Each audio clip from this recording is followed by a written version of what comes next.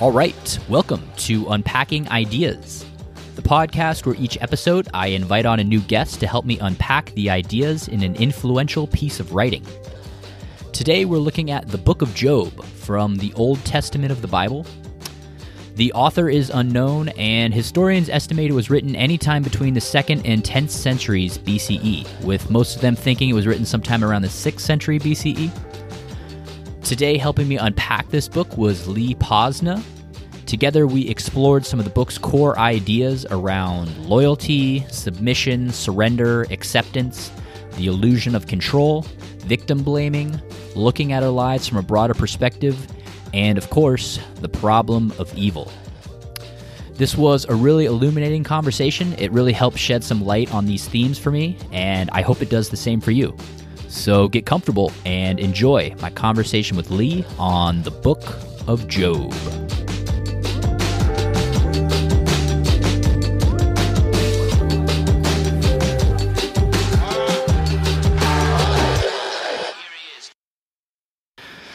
I don't know, deep breath. We were both kind of talking about having a little bit of imposter syndrome talking about this piece, just because it's such a... I know for me, it's just, I think part of it is it's so old and it's been written about so much that like you could spend a lifetime just reading commentary, just reading other people's analysis of it, that like even after like all the prep that we did, it's just like, you know, we could have prepped for another couple of years before having this conversation. Absolutely, right. Such a cornerstone of Western culture and literature and psychoanalysis and just, I mean, it really, you know, it gets to the core of the human problem. The problem of, unjust suffering. Problem of evil or theodicy. Yeah. Yep.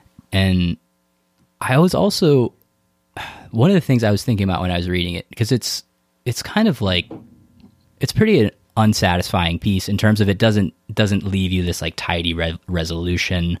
There's a lot of kind of ambiguity, a lot of, you know, people that interpret it completely different. And I'm wondering if that's one of the things that has made it such a classic, in that, like, you know, the same way that Hamlet is a classic because it's ambiguous and kind of like inherently unsatisfying, or even like the Mona Lisa with like that smile that just kind of leaves you coming back to kind of like it's almost like there's a loop that has remained open. Hyper complex and insoluble difficulties. I mean, right, both in form and content. If the content is like the problem of suffering, the problem of evil, then which has no solution to date. Then the form echoes that in its, you know, extraordinary complexity, and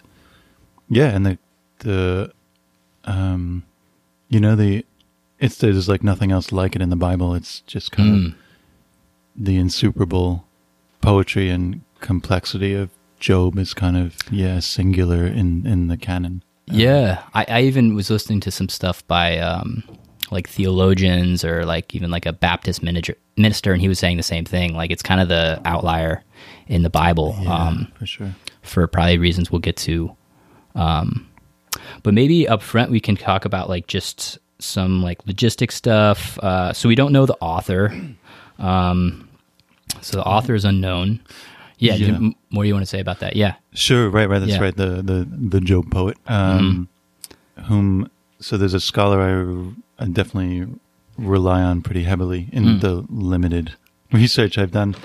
Really great scholar. I highly recommend. Really accessible, but, you know, perfectly rigorous. There's nothing, you know, there's no great popularization here. Yeah. He's a great scholar of Hebrew poetry and biblical literature. Robert Alter, Alter. Okay. And he discusses a little bit when he's talking about the language of in regards to the poetry of the Book of Job, of the Hebrew, that about the Aramaic elements, though the Aramaic vocabulary the poet draws on, and kind of pinpoints a specific moment based on these linguistic clues, to speculate on when it was written. I mean, which I guess there's a lot of consensus. But yeah, what's kind of his guesstimate? He's thinking like 6th century BC at the earliest, probably 5th century. Interesting. Yeah, a lot of the stuff I had read. Again, it was, there's no definitive date that this was written, but I had read anywhere between like the 2nd century BCE all the way to like the 10th century BCE. Like it's a pretty wide span. So it sounds like he's saying maybe sometime in the 6th. I was also reading that it's very possible that, like a lot of other myths, this was passed down orally for quite some time before it was ever written. So that's another thing to kind of keep in mind, that it's probably actually is a lot older than we think, based on when it was actually written. Yeah, that's good. Yeah, absolutely. Right, and again, Alter talks, or somebody talks about that. When we'll get into this shortly, the kind of Job is not a document, a text that was written once and for all in one particular period, but there are like interpolations and redactions, and that the original frame was just the beginning and the end, basically. Oh, really? Okay. And the dialogues were kind of inserted. Absolutely, yeah. And that that the original framework, the folk tale kind of framework, very much adheres to a much earlier, like, oral tradition. You can kind of hear that as well. You can too. Yeah, it's interesting to think about that, because as we'll probably get into later, there's some at least seemingly inconsistencies in the story, and you kind of wonder how much of that is just because they're maybe like multiple stories smushed together, or certain things were inserted later that maybe don't fit with the like original narrative. So it's interesting to kind of speculate about that kind of stuff. Yeah. And we should also talk about, we're doing we read the King James version, which is kind of like the industry standard in terms of Bibles, I feel like.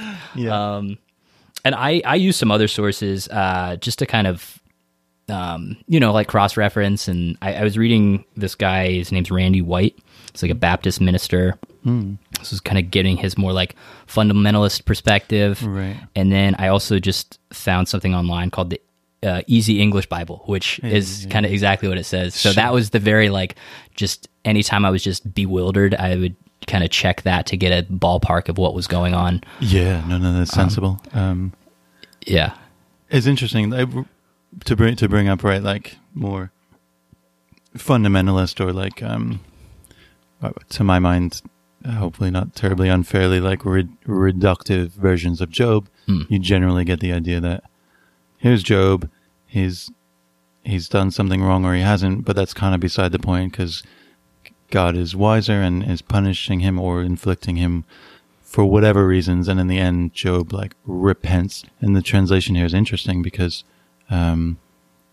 apparently, according to Ralph Williams, I haven't heard it elsewhere, but there's Ralph Williams, guy taught at Michigan for a lot of years, a biblical scholar.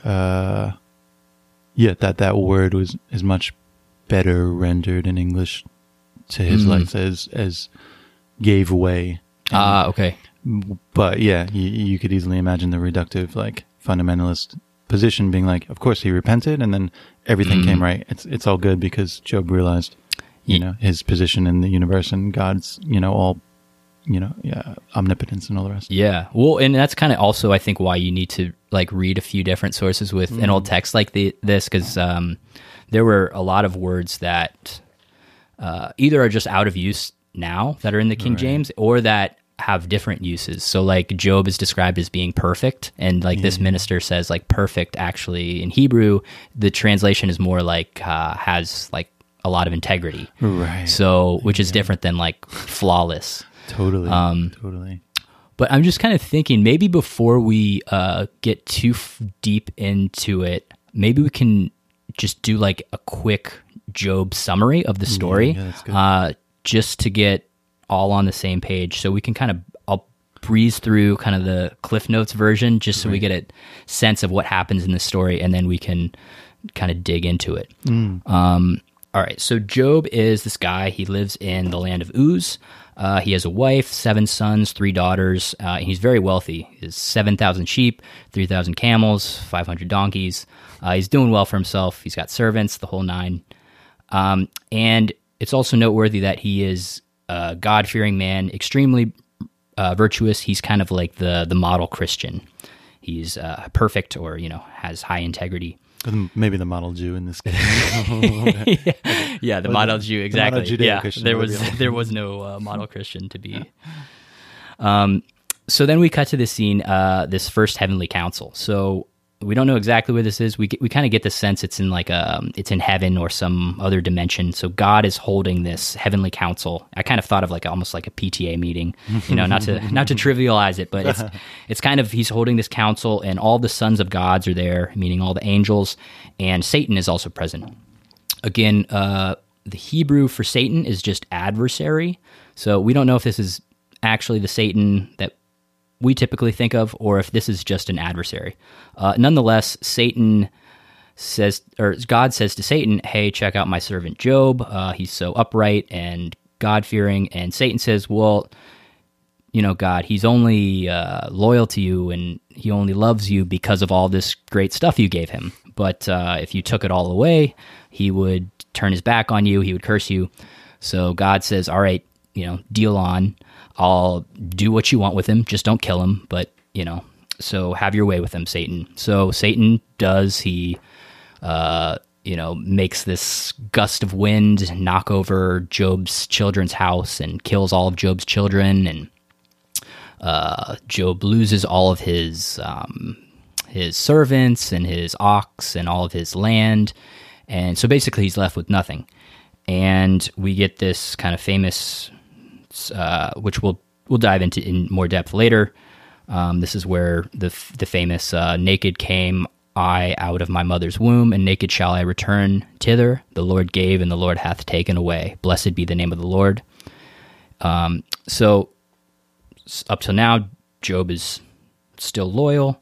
So we cut to now the second council meeting. All right, so at the second meeting, again, all of the angels are present and Satan is present.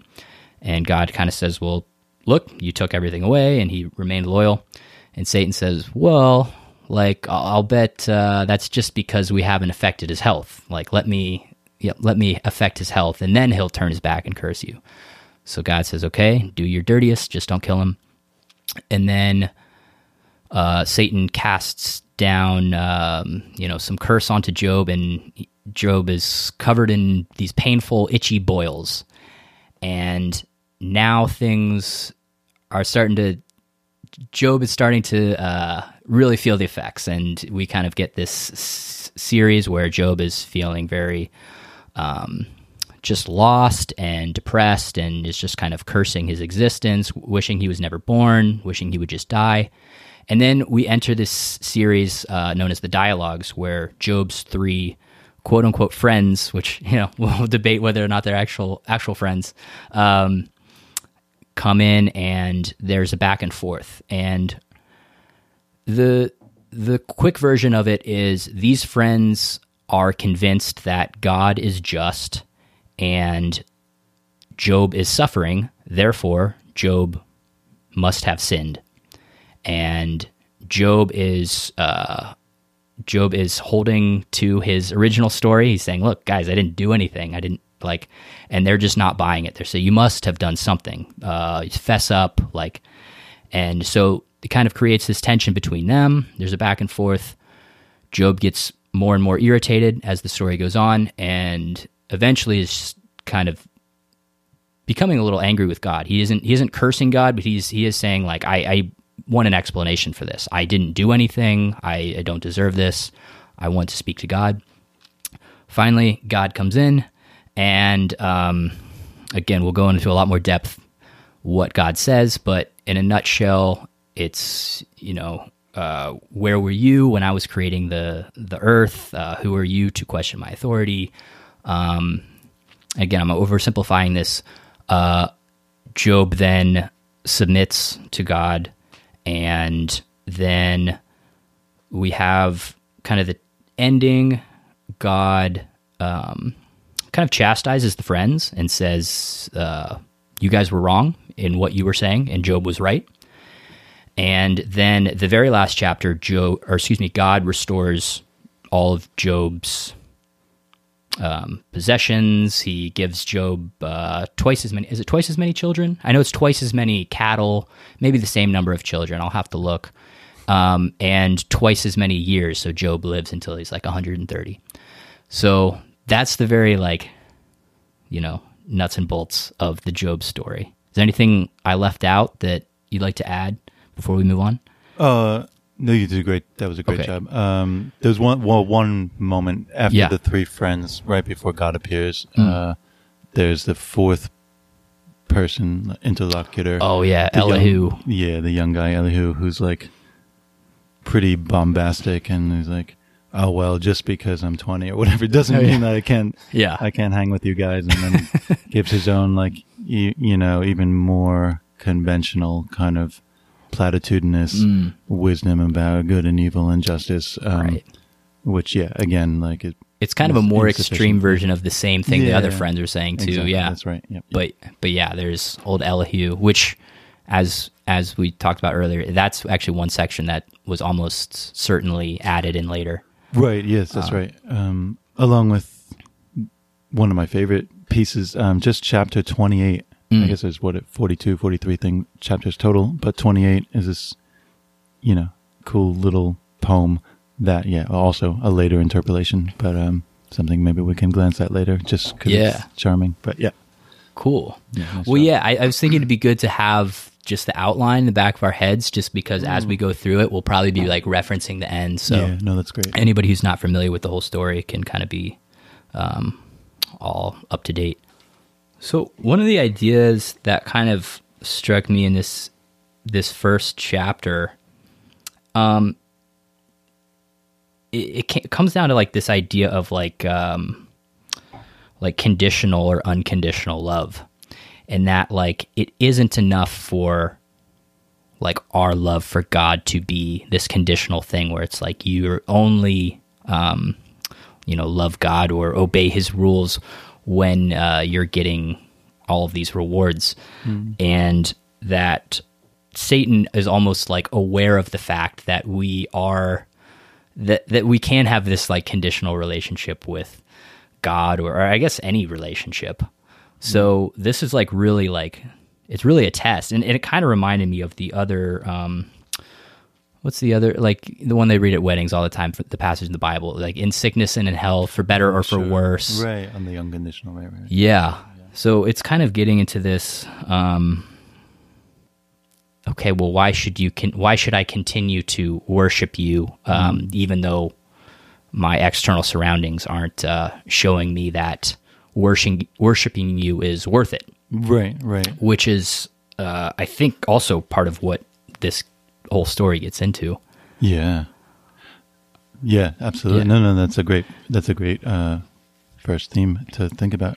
But you make a great point, and then what's so interesting is that on the surface of things or something, it seems through Job's increasingly charged and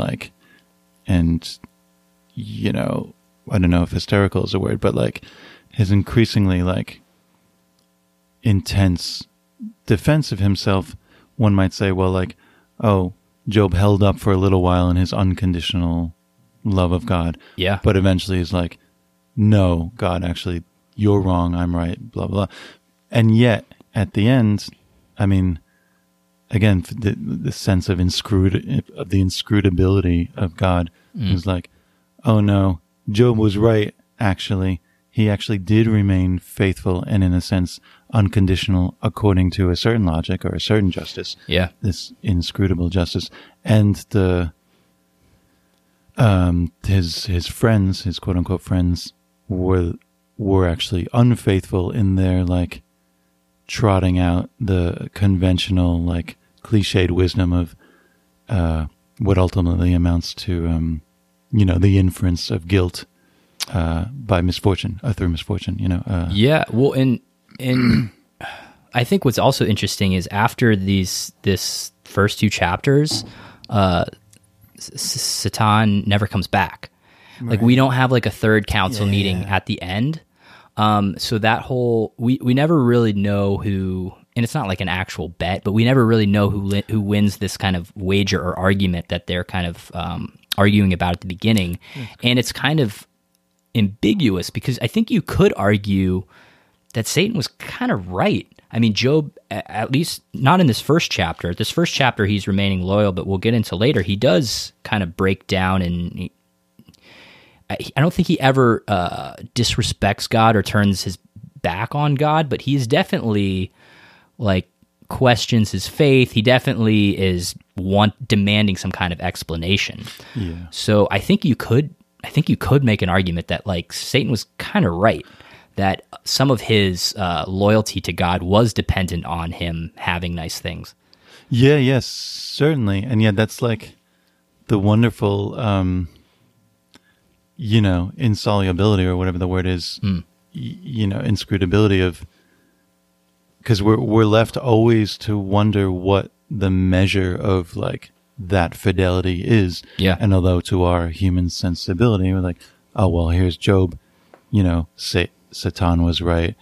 He's clearly like once he got all sick and full of boils, he said, "No, fuck it. This sucks. I can't do it." Yeah. And yet he was, one might say, like, for a cliche, he was true to himself or something.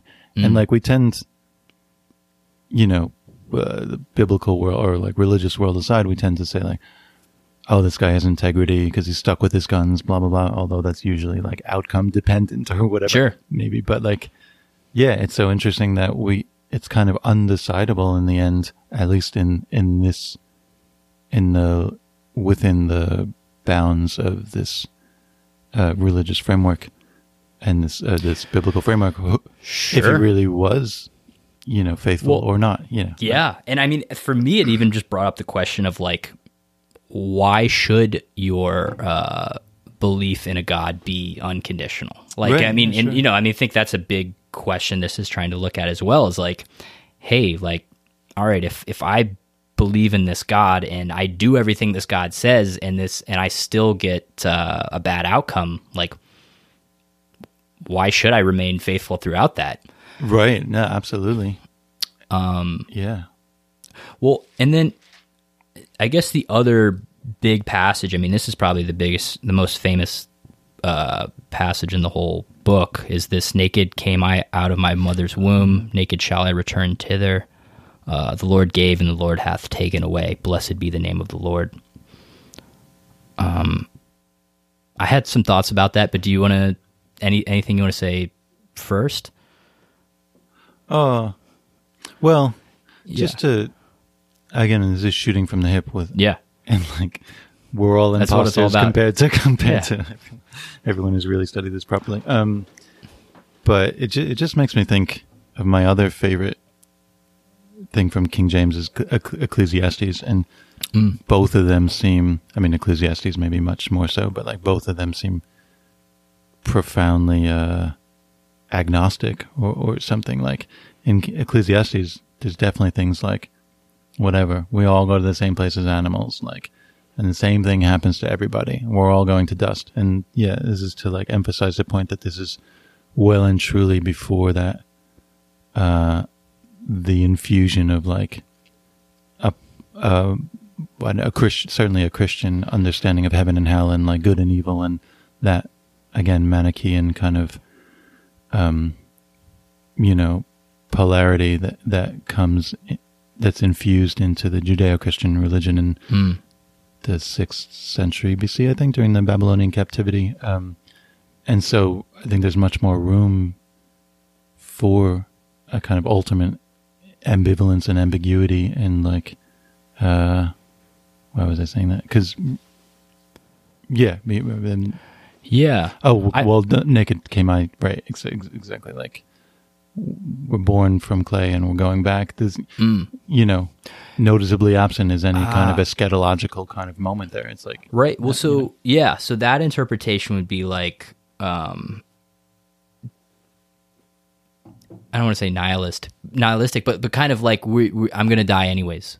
Right. How I kind of read it was, I came into this world with nothing. I'm going to leave with nothing. So all of these things that I've acquired in the meantime, like my, 5,000 she-asses or whatever, was just kind of icing on the cake. So now that it's taken away, it's no big deal. I guess that's kind of how I read it, but it's not necessarily, that's not necessarily right. No, but I think that is the point. That's absolutely the point he's making, right? Yeah. Which is an amazing thing to say. Think about where you've been at your lowest point in life, and if you've had the fortitude to say something like that, you'd have to have a serious thing to believe in, like a god, right?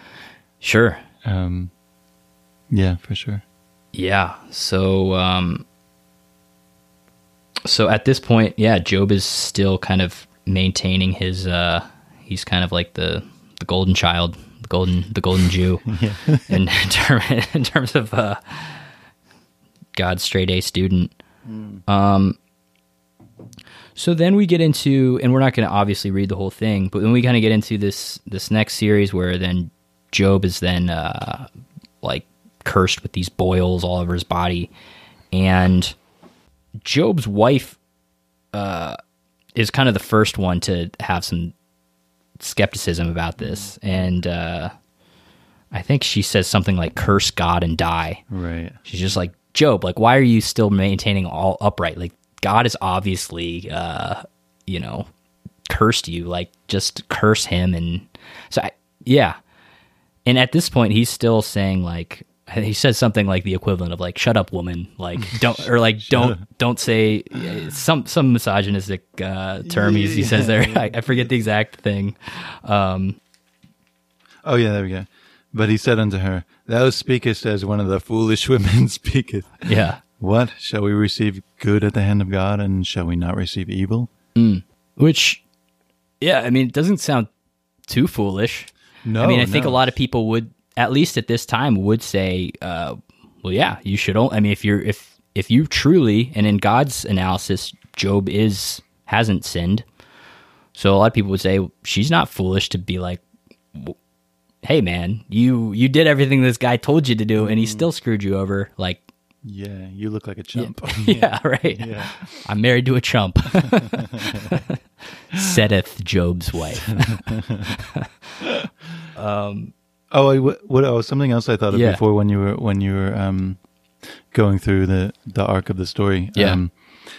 It made me think, like, the ultimate wisdom and whatever timeless wisdom of comforting someone in their distress is just being with them and being silent. There's like, it's certainly not what his friends end up doing, is like challenging him and all that. Like, they start by doing that, though. But that's what I wanted to mention, that they start just by doing like the actual right thing. They sit with him for a week, nobody without says saying anything. Yeah, they're just like, "Dude, you're really suffering. We're here for you." Right. Like, and they probably should have just kept their mouth shut. All they had to do was keep doing that. Right? Because the moment they enter their mouth or open their mouth, I actually found this really interesting psychologically, why the friends just were like, just so gung-ho about, "Hey man, you must have done something right," and almost blaming him for his circumstance. Right.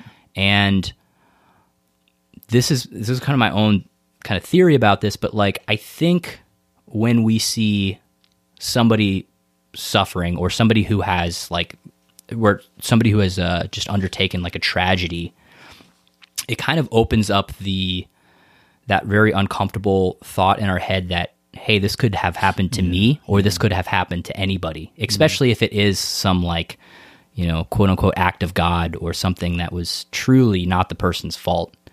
And that is very uncomfortable, because that means that we're ultimately not in control of a lot of our fate. Yeah, that's good. So I think when the friends see that Job, it's like if you see that your best friend, who is like, the model Jew and just awesome and doesn't sin, and all this is terrible things happening to him, it kind of means like, oh man, if that's happening to Job, like that could happen to me. I need to figure out a way to figure out how to keep my worldview that I'm in control, and kind of blame him and say, oh, well, no, you must have done something. Yeah, that's good. Absolutely. So I found that really interesting. And I've also talked to some people who have gone through some really hard times and experienced some like health issues that were not at all their fault. And their surroundings, they actually were telling me about, like, they had a very similar experience to what Job was feeling.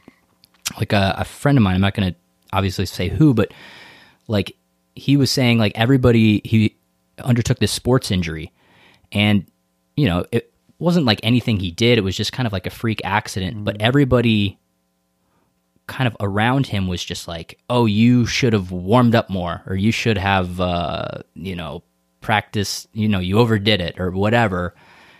They kind of like found a way to kind of blame him so that they wouldn't have to sit with that uncomfortable feeling of like, sometimes just bad shit happens for no reason, or for a reason that's outside of your control. Dude, that's great. That's the crux. Yeah, right. We become increasingly urgently defensive of some kind of order in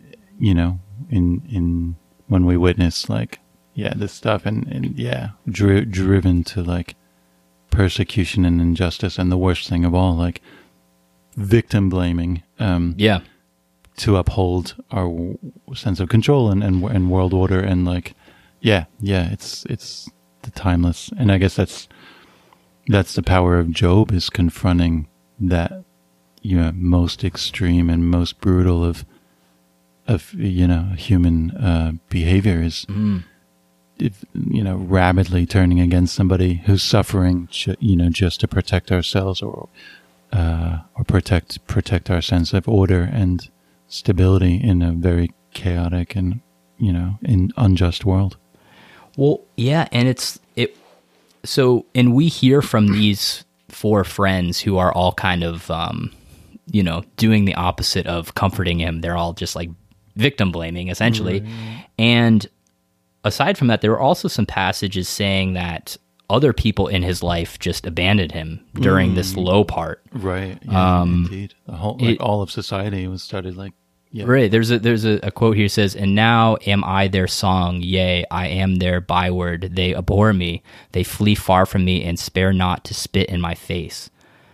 So again, this is just, I don't know, just kind of interesting psychologically that this happens, where we do see somebody who is really like suffering or has, tragedy has befallen them. And either it's that person is now a reminder of, hey, this could happen to you, and there's a lot that's not in your control, so we start to like avoid that person. Or it could even be like, anytime I see that person, I'm just panged with like pity and guilt. Right. And that doesn't feel good either, so I just stop calling Job to hang out. Absolutely. That's another thing that I've noticed, both with myself when I've gone through some hard times, and it's not even necessarily malicious. It's not even necessarily the friends are like, consciously trying to rule that person out. It's just that person then gets associated with all of these negative feelings, whether it's pity or whether it's like the uncertainty of, potential tragedy befalling them. And then it's just like, they just get abandoned. Yeah. It's almost like, let's just like out of sight, out of mind with Job while he's suffering over there. Totally. That absolutely. I mean, the irony or whatever it is the extraordinary hypocrisy, because these guys are all trotting out like, and the wise man and good man looks after the widows and the homeless and the afflicted. And then absolutely the opposite of what they do. And at the end, there's a passage where like everybody comes back after Job is then restored all of his things. There's a passage in there where it's just like, and then all of his friends and family came back, and it's just like, it's almost like a Disney movie. It is. It's almost, and that's that kind of loyalty thing too. It's just like, fair weather friends and whatnot. But I was going to mention also on that point of, there's kind of an arrogance in the friends as well, because the friends are not suffering. So they're kind of sitting in their armchairs and saying like, well, look, Job, this is how you screwed up. And there's a passage, and maybe I should be quoting the like the verse, since the Bible is all laid out for us. So this is Job 12:5. He that is ready to slip with his feet is at a lamp despised in the thought of him that is at ease. So I took that to mean it's easy for people with no troubles to think that they are better than the people who are going through something awful. Right. Like we kind of look at somebody who is like really suffering, and maybe at a time when we're not, and we kind of say, oh well, like that's because this is like I'm going about it the right way and they're going about the wrong way. Yeah, sure. So it's easy, I think, for the friends in this case to kind of say, well, Job, you had the wrong, like you were living your life in the wrong way, and like let me tell you how you should have been living your life. Yeah. It's hard. I mean, it's everywhere, and it's never going to change that. I mean, you think of like libertarians who are like, oh, well, look at these lazy people who are not worried about this kind of shit. Like, nope.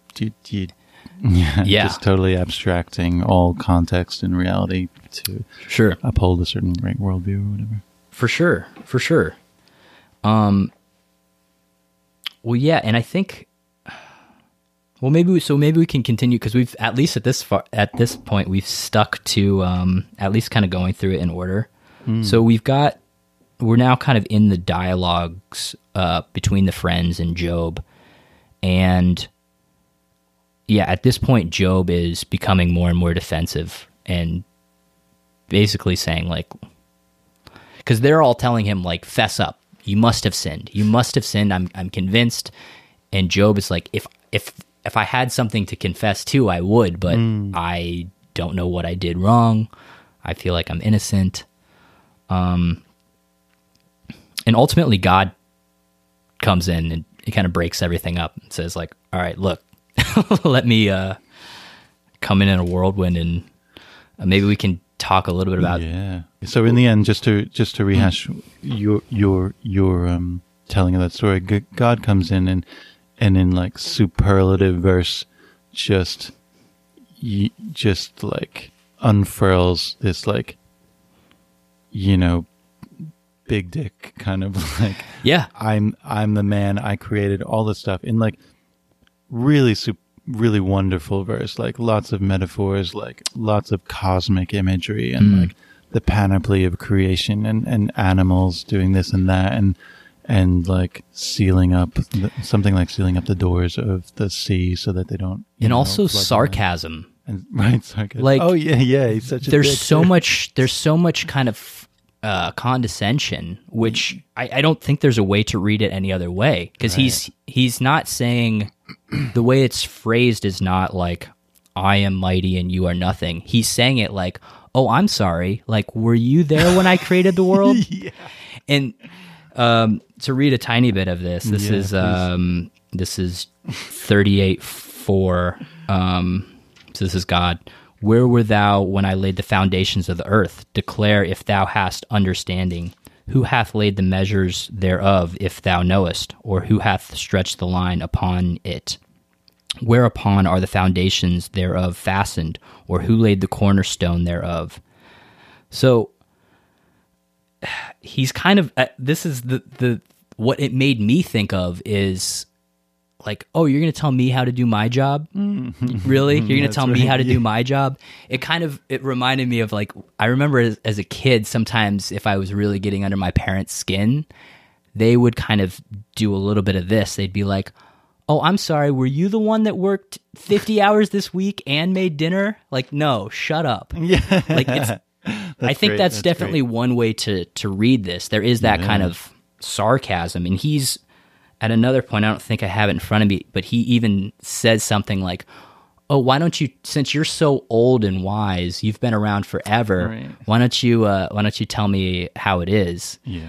And this is after he's just put everything into context of like, I've created the cosmos, I've created all of these things, and like your life is this tiny speck in all of that. kind of like, who are you to question me? Right.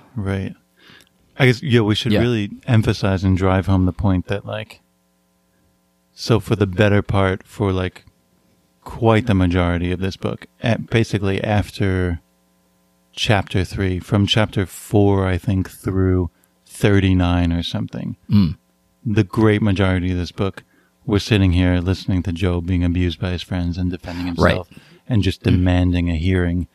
And so the force of, like, the expectation on the reader's part of, like, some grand tribunal in this theodicy of God appears. Okay, we're finally going to get an answer for suffering. And the, like, incongruity of God's absolutely irrelevant, like, douchey answer, which is not an answer. It's just, like, it addresses exactly zero of anything of what Job has been asking for. He just wants an explanation for this profound suffering. He just wants an understanding of the order of things. He wants, vindication, none of which is addressed by God. God simply comes in and says, like, I made this and I made that. Who the fuck are you? Like, yeah. Like, so, yes. Like a very, like, it's realpolitik kind of, like, non-answer. Like, actually, might is right, so get fucked, like. Right. So I will say that's definitely how I read it the first time. Right. And it was kind of, and then I guess we should also mention, and then Job right after that kind of bends the knee. And it's just like, sorry, I opened my mouth. I'll shut up now. Sure. He submits, and maybe I can read that passage as well. Yeah. But, that's kind of how I thought. And I even remember it reminded me of, like, fights or close fights that I've been in where, like, and this actually happened recently. Like, I was in a situation where I was outnumbered, and I pissed the guy off, and I was outnumbered, and he was coming up to me, and he was actually saying something very similar. He's like, say something. I dare you to say something. Oh, no. And his friends were surrounding me, and it's like, I'm obviously not going to say anything. It's, so then when Job kind of bent the knee, I was a little bit let down of just like, oh, Job, man, like, you kind of cowered.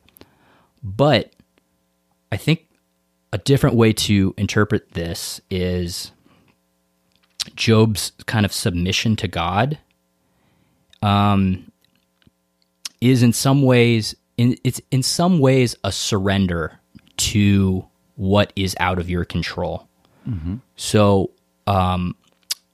in kind of preparing for this, I watched the movie Tree of Life by Terrence Malick, which is based on the book of Job. And in that movie, this little boy dies in this family, and it's devastating to the family. And ultimately, the mother says, the mother is grieving and grieving. Why did this happen? And ultimately, she surrenders and says, I give my son to you, in reference to God. Right. And I think it's possible to interpret Job's response to God similarly, in that he is kind of submitting and saying, like, look, all of this stuff is out of my control, and, like, at a certain point, surrender and acceptance is the only appropriate response. And that it is the person who is, if a person is, like, struck with cancer or some horrible malady, and they're kind of cursing God and saying, why did this happen? It's a certain point where it's like, there is a certain wisdom, it seems, in this kind of surrender to God or fate, or I guess whatever we want to call it, in this, like, Job is kind of resignated and just like, look, this happened. There's nothing I can do about it. It's out of my hands. So I guess that's another way to kind of interpret this whole back and forth between Job and God. Sure. Yeah, absolutely. Although there is, unless I'm abusing the term, which I surely don't understand well enough, certainly a kind of dialectic or something between God and Job in that case, insofar as Job's resignation implies, like, a different conception of God, namely when you're like, whether, God or fate or whatever. But in fact, here that's substantial. Job's vision of God and what God stands for and how and what God represents and suggests about the order of the world and reality has suddenly shifted. And so his resignation is not a resignation on the terms that he was formerly like intimate with or expected out of God. It's like, okay, if he's resigning not because he suddenly understood that he is in some sense guilty or whatever, but now he understands a new world order, that the world is either inscrutable or that his guilt is inaccessible to himself and that he can only bend to fate. It makes me think of like if you were a Greek and you were under the, you were constantly thinking of Zeus, but then suddenly you're thinking of the fates and you're like, oh, even Zeus bows to the fates because the fates are in some sense like this, all-encompassing, like ultimately exterior order that even the gods can't like contradict. That there's some shift in Job. But this might be an interesting moment. We should circle back to Alter's interpretation of this. Yeah. But it's such a rich moment to think about Jung's answer to Job. Oh, yeah. Which to explain, right? So Carl Jung, the ultimate Jungian psychologist, had this book that, his very like important late book. I think Susan Sontag, really raved about it, among others. Like she said, "Oh, this is certainly his most important book," and it's very interesting. And let me see if I can get this right. After some years of having read it and not had the moment to review it before we talked, but I think it's a kind of like psychic history of like man through his biblical writings. And so through the drama that humanity records between itself and its idea of God, and the drama of the Hebrew Bible or the Old Testament, as the Christians call it, and then the New Testament, whatever, it all constitutes a kind of psychic drama for mankind in its progress, or what even it's advanced through history, and that. So Jung describes that Hebrew God as what surely he is in some sense for those people. The historical God of the Hebrews is a war god, is like a clannish war god amongst medieval tribes that are all constantly in like battle for territory and survival. And then that God is Yahweh, is Jung described like it's so like capricious and inconsistent and jealous and has all these like garbage attributes, none of which we associate with the Christian God that's all loving kindness and justice and forgiveness later. Right. But this God is omniscient and omnipotent and all that, but in Jung's like wonderful phrase that Yahweh doesn't have access to his omniscience. Yahweh is kind of like split off from himself, kind of like the unconscious, and that Yahweh like represents this, that or contains that kind of that topography or whatever of the psyche, and Job represents this like ultimate wise human who, in the end, like when God presents himself in that theodicy, and Job eventually backs down or repents, as some might like to have it, that he's actually recognizing and understanding that split in God's psyche, or something like that, and that, and ultimately gives way because, of his specially human insight, which he has only gained, I guess, through this ordeal, of the nature of reality, and in this mythos, the nature of God. But that God in that like episode, kind of perceives that Job has perceived something about him that he himself hasn't perceived. That Job has something over God, and his special perception of like God's multiplicity or like non-self identity or whatever, and then thus the title of the book, The Answer to Job. God's answer to Job is to gain that very capacity by becoming human, by incarnating himself in Christ. Yeah. Right.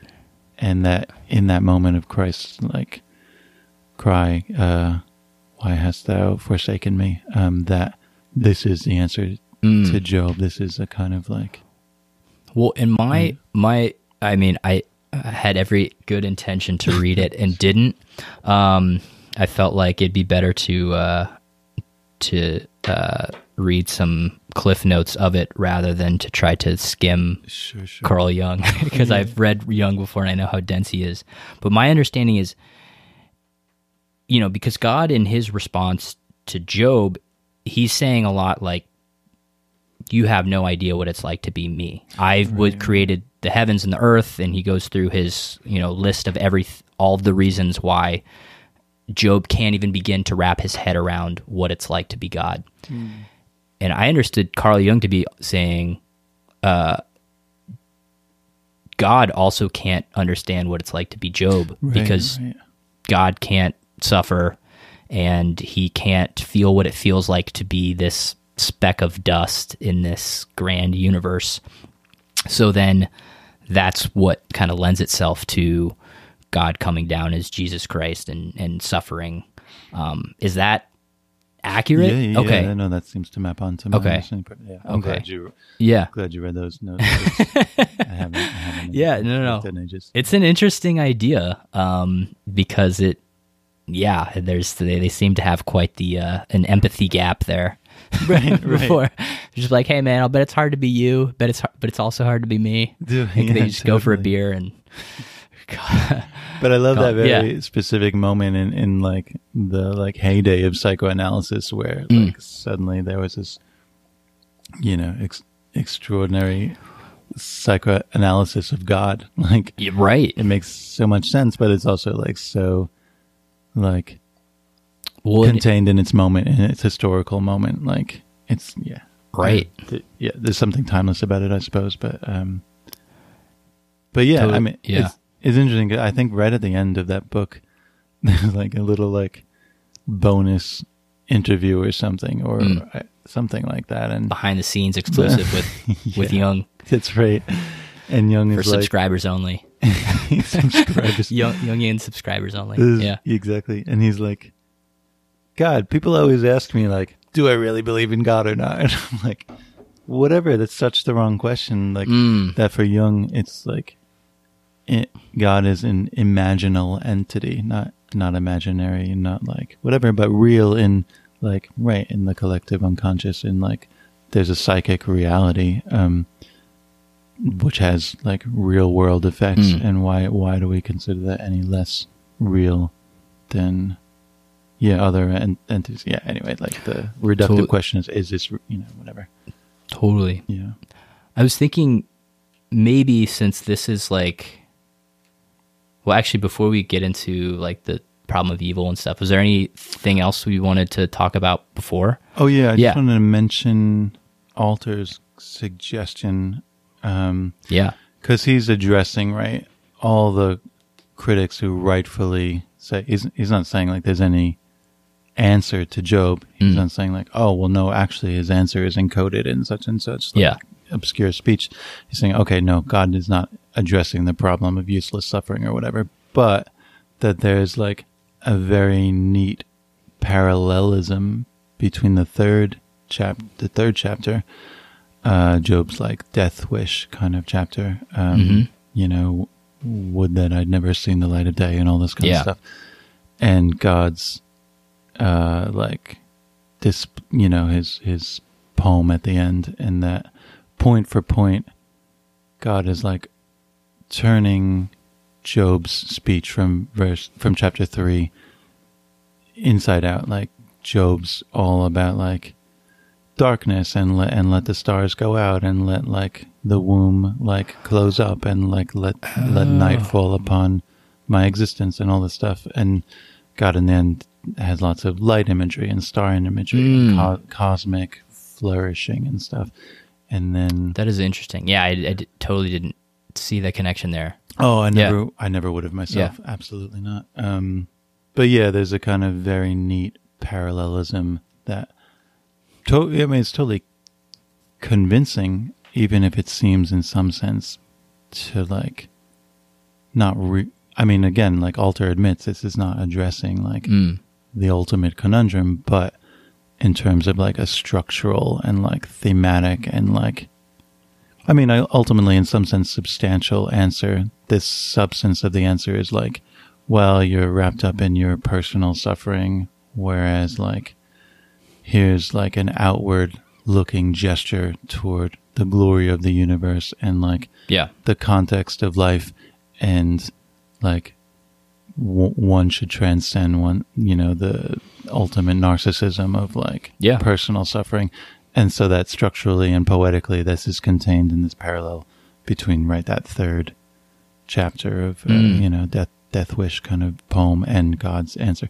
Anyway, it's an interesting answer, and to find out more on that, you can read this one. Some Robert Alter, the wisdom books on Job and the art of biblical poetry. But yeah, there you go.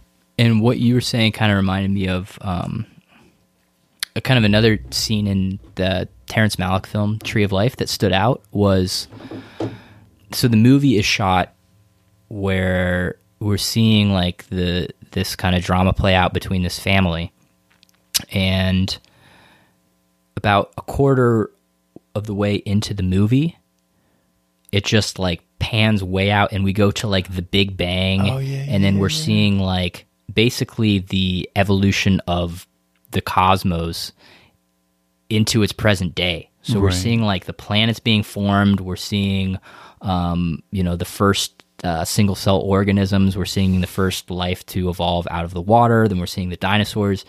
And the effect it had on me, and I think the effect that he's going for, is like we're so caught up in this our little drama that is happening in this space and time, and we think that our problems are so significant, and just by zooming out and getting that like 30,000 foot view, it just helps put everything into perspective, which I think is what God is ultimately saying when he responds to Job, is like, where were you when I created the world? That's another way to interpret his whole speech, is he's kind of saying like, look, in terms of like, on my to-do list, you're pretty far down, bud. Like you and your little problems, like I'm managing the universe. Right. So I think that's another way to interpret that passage, the kind of where were you when I created the world, is to think about it in terms of perspective. Yeah. That's great, and that's great drawing on the Malick. The Malick, yeah, absolutely. Well, so maybe we can get into the problem of evil, because this is ultimately, I think, one of the reasons that this has stood the test of time is it's trying to answer the problem of evil, or the problem of theodicy, which in other words is, if there is a God, why does he allow bad things to happen to good people? Or why does he allow bad things to happen to innocent people? Mm-hmm. And I thought it might be cool to kind of take some of the most popular answers to that question that humans have come up with over the millennia. Great. And then look at how the book of Job might respond to them. So let's see. So, of course, this question, why does God allow good things to happen why does God allow bad things to happen to good people? This assumes the premise that there is a God. Obviously, there's a lot of people who aren't going to take that first premise and they're just say, well, there is no God, the universe is random, that's why bad shit happens to good people.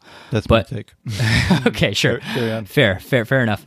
So, but this is assuming there is a God, and so we can assume, obviously, that the Book of Job assumes that there's a God, because he's the main character. He got the main character in the play. So now we can kind of look at a few different things. So why does God allow bad things to happen to good people? One interpretation is, or one explanation is, he's indifferent to human affairs, human suffering. This is kind of like Epicurus's position.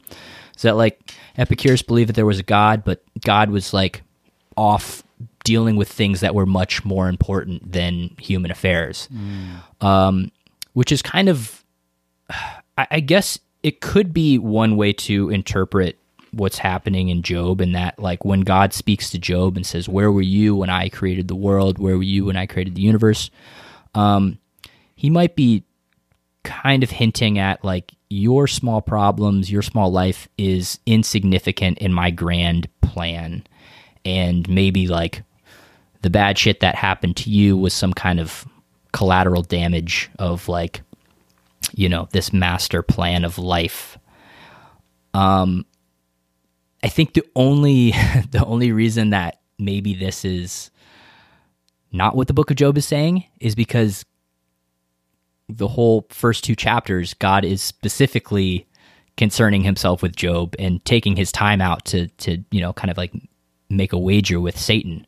So it's hard to argue that God is just too busy to concern himself with human affairs, or that God is just too, you know, that what is happening to Job is some kind of collateral damage, because it is very intentional in the Book of Job. Yeah, So, absolutely. yeah.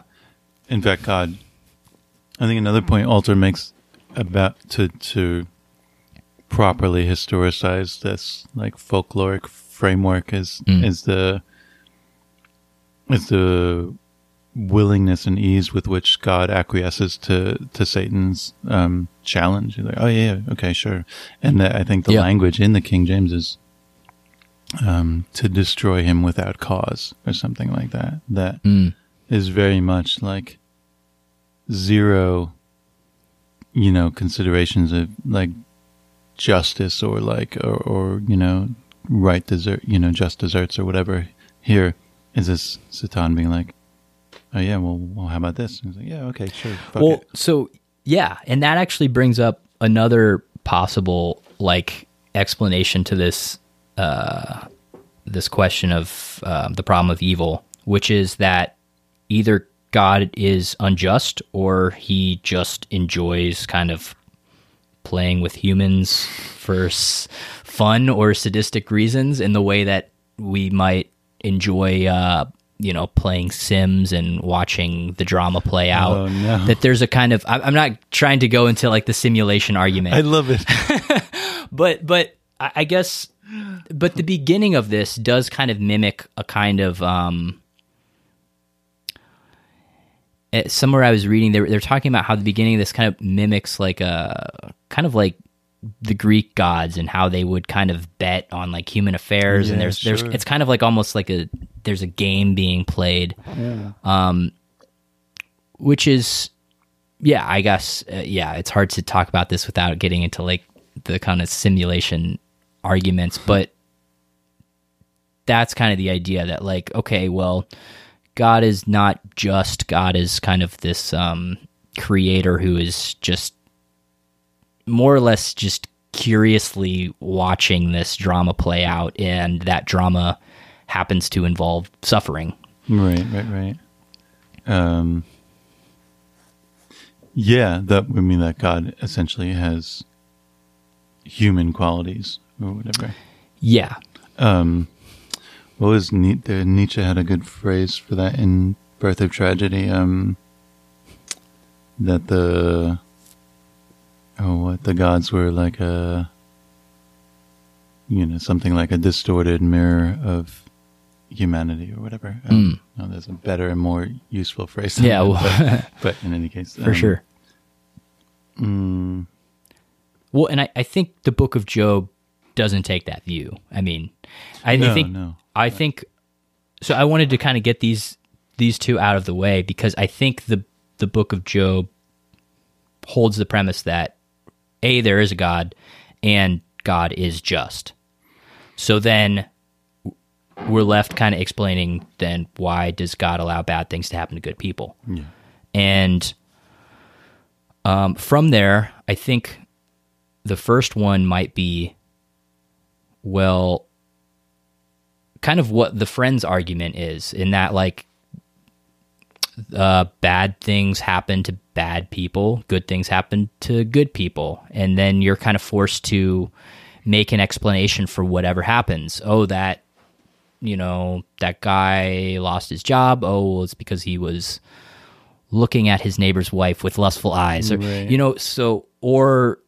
And it kind of can get very hairy, and sure. I find what's interesting is there's still not even just religious people that maintain this kind of viewpoint. I've even noticed it in some kind of like New Age spirituality. Oh, sure, yeah. And oof, that's ugly. I was reading this book.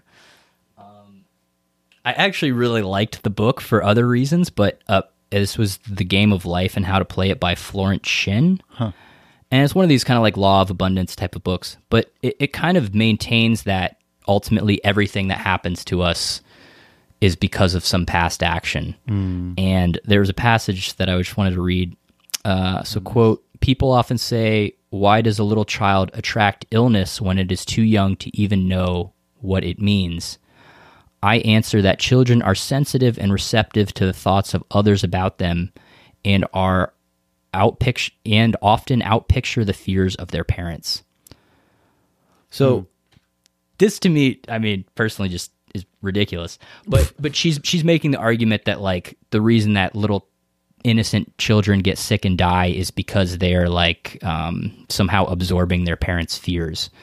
So it's not exactly, a Christian worldview by any means, but it does kind of maintain similar to what Job's friends are arguing, which is that like everything that happens to you is ultimately in your control, and it's because of something that you've done. Sure, right. Rather than, a different worldview that maybe adds something like chance or chaos. Right. It makes me, that particular thing, and what what you said makes me think of Sontag's book on illness and its metaphors, and in particular when she's talking about cancer and like the like readily taken position that basically people with cancer are responsible for their cancer for whatever it is, repression or whatever else, like, which of course ultimately is completely disproven. But yeah, that's some like whether we can ascribe like culpability in any volitional sense or not, like that's some internally like manifested like chain of procedures or whatever like results in the person's misfortune. And it to me kind of goes back to what we were talking about, like control, like letting go of, because I think somebody with this worldview probably also is somebody who has trouble like relinquishing control. And because this is ultimately saying everything that happens to you is based on a past action. Right. So that at least lets you maintain the illusion that, well, if you just do everything right, then nothing bad will happen to you. And yet again, like which didn't work out for Job. No, it didn't. But that very ethos is like ostensibly denied by God, and when he rejects the friends. Exactly. So, which is why I think formula. We can reject this explanation. Right. But again, I think a lot of the Old Testament maintains this argument. So the other argument that I think a lot of people have given to this problem of evil is God punishes the people who deserve it, and rewards those who deserve it in the afterlife. So now we kind of bring in the concept of an afterlife and say, when you see somebody who suffered for no good reason, you can kind of say, but they're going to be rewarded in the afterlife, and that's a way to kind of make sense of this problem of evil. But I don't think this works for the Book of Job because there's not really any mention of an afterlife. And I was also reading, I'm not 100% on this, but I was also reading something that suggested that the idea of punishment and reward in an afterlife hadn't really taken hold that early. Right. Like that idea wasn't even really around when this was written. Totally. Yeah, I would second that. So I think we don't really have to worry about that one too much. I think this next one is probably the way that most people of faith read Book of Job, and probably the way that they answer this question to the problem of evil, which is there is a God, God is just, but humans or mere mortals can't even begin to wrap their head around God's workings or his divine plan. Yeah. Which is not stated explicitly in the Book of Job, but it's kind of implied by when God is kind of saying, you know, look at all of these things that I do. Like, who are you to question this? Like, you can't even begin to wrap your head around the intricate nature of the universe. Yeah. He's not explicitly saying, but I think he's kind of suggesting that there is some ultimate plan that is just beyond the realm of human understanding. Yeah, that's great. Right. Like his very answer, it's form and content. Like, or like, yeah, saying like this is so far beyond you that whatever your like petty conception of justice and like, you know, whatever congruity and like structure like they're like completely insufficient to my plan, and I'm not even going to deign to like answer that question because it's in my view, from my position, like totally nonsensical or whatever you want. Yeah, which I think it kind of reminds me of like some scientists or like astrophysicists will say that there are certain questions or certain knowledge that humans will never be able to obtain or comprehend. Like basically we are limited by our, you know, primate brains, which evolved to survive and reproduce. And there are certain questions that are not, that were not useful in our evolution. Right. You know, right. Like why should we be the measure of the universe? Like in theory, we'd have to say like, we need a hadron collider that's like 1,000,000 light years long to find X particle. Like actually, we're just not going to be able to do any of that. Like, right. So I guess I'm somewhat sympathetic to this argument because, you know, it's basically saying, okay, maybe there's some divine plan or at least some order in the universe. It's just so far out of the realm of, or it's so far out of our ability to even begin to comprehend. And I don't know, I guess the only reason that the Book of Job kind of, like the only reason that kind of doesn't sit well with me with the Book of Job is because there is that bet at the beginning. Right. I mean, which I suppose, I mean, somewhere in the literature, they're like, I think this is a problem of like the, you know, diachronic composition of that or whatever collection of that stuff. I think maybe who knows, maybe there was once upon a time a closing council where the third and final time and Satan like bows down. Okay, fine, whatever. But like, in some sense, it's irrelevant. But like, what Satan's kind of, well, if he did come back, what would he say? Like, oh yeah, okay, fine. Told you so. Told you so. Yeah. Like, whatever. But like, you owe me a Coke. You owe me a Coke. And let's smoke a little bit of pot and like forget about all of this. Yeah. But yeah, also it might have just got lost in the like, you know, again, like over the centuries of collecting that stuff. But be that as may, like, I mean, that's a point though. Like, this is hard. This is not a divinely inspired text. This is like a cobbled together palimpsest of like, you know, competing and evolving like sensibilities and moral kind of worldviews or whatever. Yeah, totally. Well, and I think so. I just want to bring up one more part in this kind of the problem of evil, the problem of theodicy, which is that when people say, you know, why do good things happen to, or why do bad things happen to good people? It also depends what timeline we're talking about, because a lot of times seemingly bad things will be good things on a longer time horizon, or vice versa. You know, it's like you get that job promotion that you really wanted, and then like, I don't know, on your first day of work, some guy comes in and like shoots everybody with that's a horrible, like really dark example. I don't know why I went there.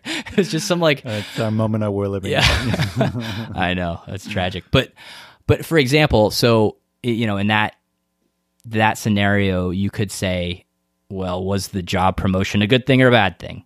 Sure. I'm kind of reminded of the Buddhist parable of like, I think it's like a farmer and he has a son, and the son you know, falls off, or his son like falls off a horse and breaks his arm, and the neighbor says, "Oh, it's so terrible." And the father's like, "Well, let's see." The next day, the draft comes and like recruits all of the boys to go away to the army. And since this kid has a broken arm, he's not recruited into the army. So, you know, I think what complicates the problem of evil or the problem of theodicy is a lot of the stuff depends on what time horizon we're looking at. Because we can say like, okay, maybe all this terrible stuff that happened to Job was horrible in that year or that month, but you know, we find out that Job lived till he was 133.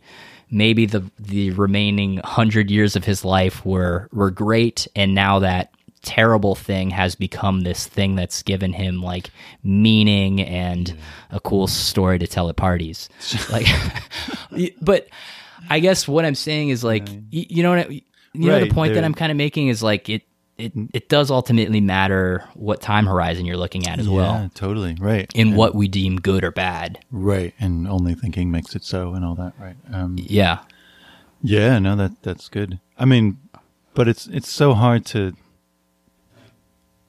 I mean, I feel like we're awkwardly straddling a line between the world of Job, in which there's this, I don't know about you, I don't believe in an omnipotent, you know, transcendent deity or principle. You know, yeah, it's a weird kind of split screen where we're talking about the context of this world versus the context of the world we're actually living in and talking about right now. You know, so yeah, so we can.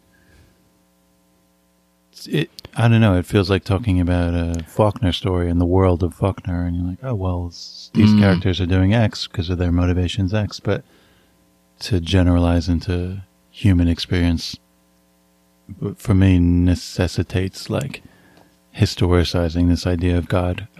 For sure. For sure. Yeah, it's a tricky walk. Yeah, I just wanted to maybe add some nuance into the question. I mean, I think the other thing that's really tricky with the problem of evil, the problem of theodicy, is it's really hard to separate out each individual because we are all existing together, and one person's misfortune is a lot of times another person's misfortune. Absolutely. So one thing I was thinking throughout this was like, what if Job's wife was just the sinner and a terrible person? Like the terrible things that happened to Job could also be explained as punishments for her. Like she also lost all of her land. She also lost all of her kids. Her husband got stricken with boils. Like one could make an argument that Job's misfortunes were just as much a punishment for Job's wife.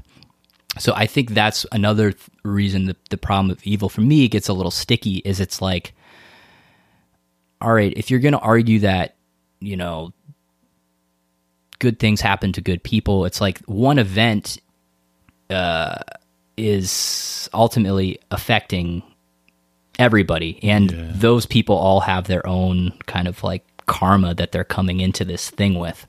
So I couldn't help thinking about, I couldn't help but thinking about Job's wife throughout this, as funny as that sounds. No, that's great. And maybe, right, like what did she do to be born a woman in 2,500 years ago? Whatever. Oh, like there's another problem. I didn't, again, like it's very tricky to think about this world and worldview without bringing our own, worldview into it. Yeah, as you say, like I mean, I don't know that like that kind of contextualizing relativistic framework was possible or like useful or whatever for those people at that time. Well, I mean, but even if you're gonna say, okay, well, this was ultimately, because I did see some analysis. I tried to be unbiased and get some different interpretations from both believers and non-believers.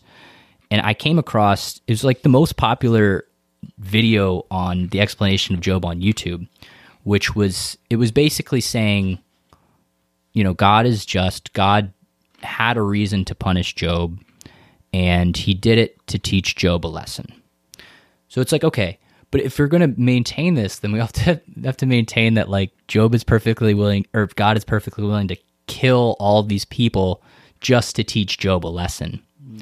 And then it's just like, well, then what did all of these people do to deserve, or like Job's children? Like, what did Job's children do to deserve to die? Was it just like, well, hey, sorry, bud, like I got to teach your dad a lesson. You need to take one for the team here. Right. So that's where, to me, it gets a little complicated when you start realizing that everybody's fate is kind of mixed up. Well, that's right. Like another relic of a particular historical moment of where the patriarch is the only thing worth considering, and everything else, all of his progeny and like, animals and whatever are the thing, that's expendable in the end. Right. So like, I think it's a very... Right. There is a certain expendableness of the ox and all of the children who die. All that. And presumably like innumerable slaves, if we want to get contextual about it. Like, presumably Job had like fucking shit ton of slaves. Like, that doesn't get accounted for, Right. That doesn't mark him down any points in terms of living. Right. It is such an extraordinarily different like set of values and world things. Absolutely. Yeah. The problem of evil. Yeah. I feel like some part of me is happy about that, or I don't know what, satisfied rather, like with God on like the like multiple turns and complications of the story. That Job in one sense is like unfaithful in a way, but then also like faithful to himself, which God ultimately honors and rejects like easy platitudes, which ultimately like totally belie the nature of reality. But then God also like has a big like fuck you kind of answer to Job. Yeah, all that I find endlessly satisfying because it like, to me, just mirrors the like endless involutions and complications and of the problem, which can never be solved, which is just the chance operation of the universe and how it strikes some people down for no fucking reason at all, and that's how it is, and we can do a million backflips to try to like square our fates with reality and with some order, and in the end we like can do that with some principle, if it's God or something else, but that principle will constantly give us variable answers that don't equal anything, but except the complexity of life.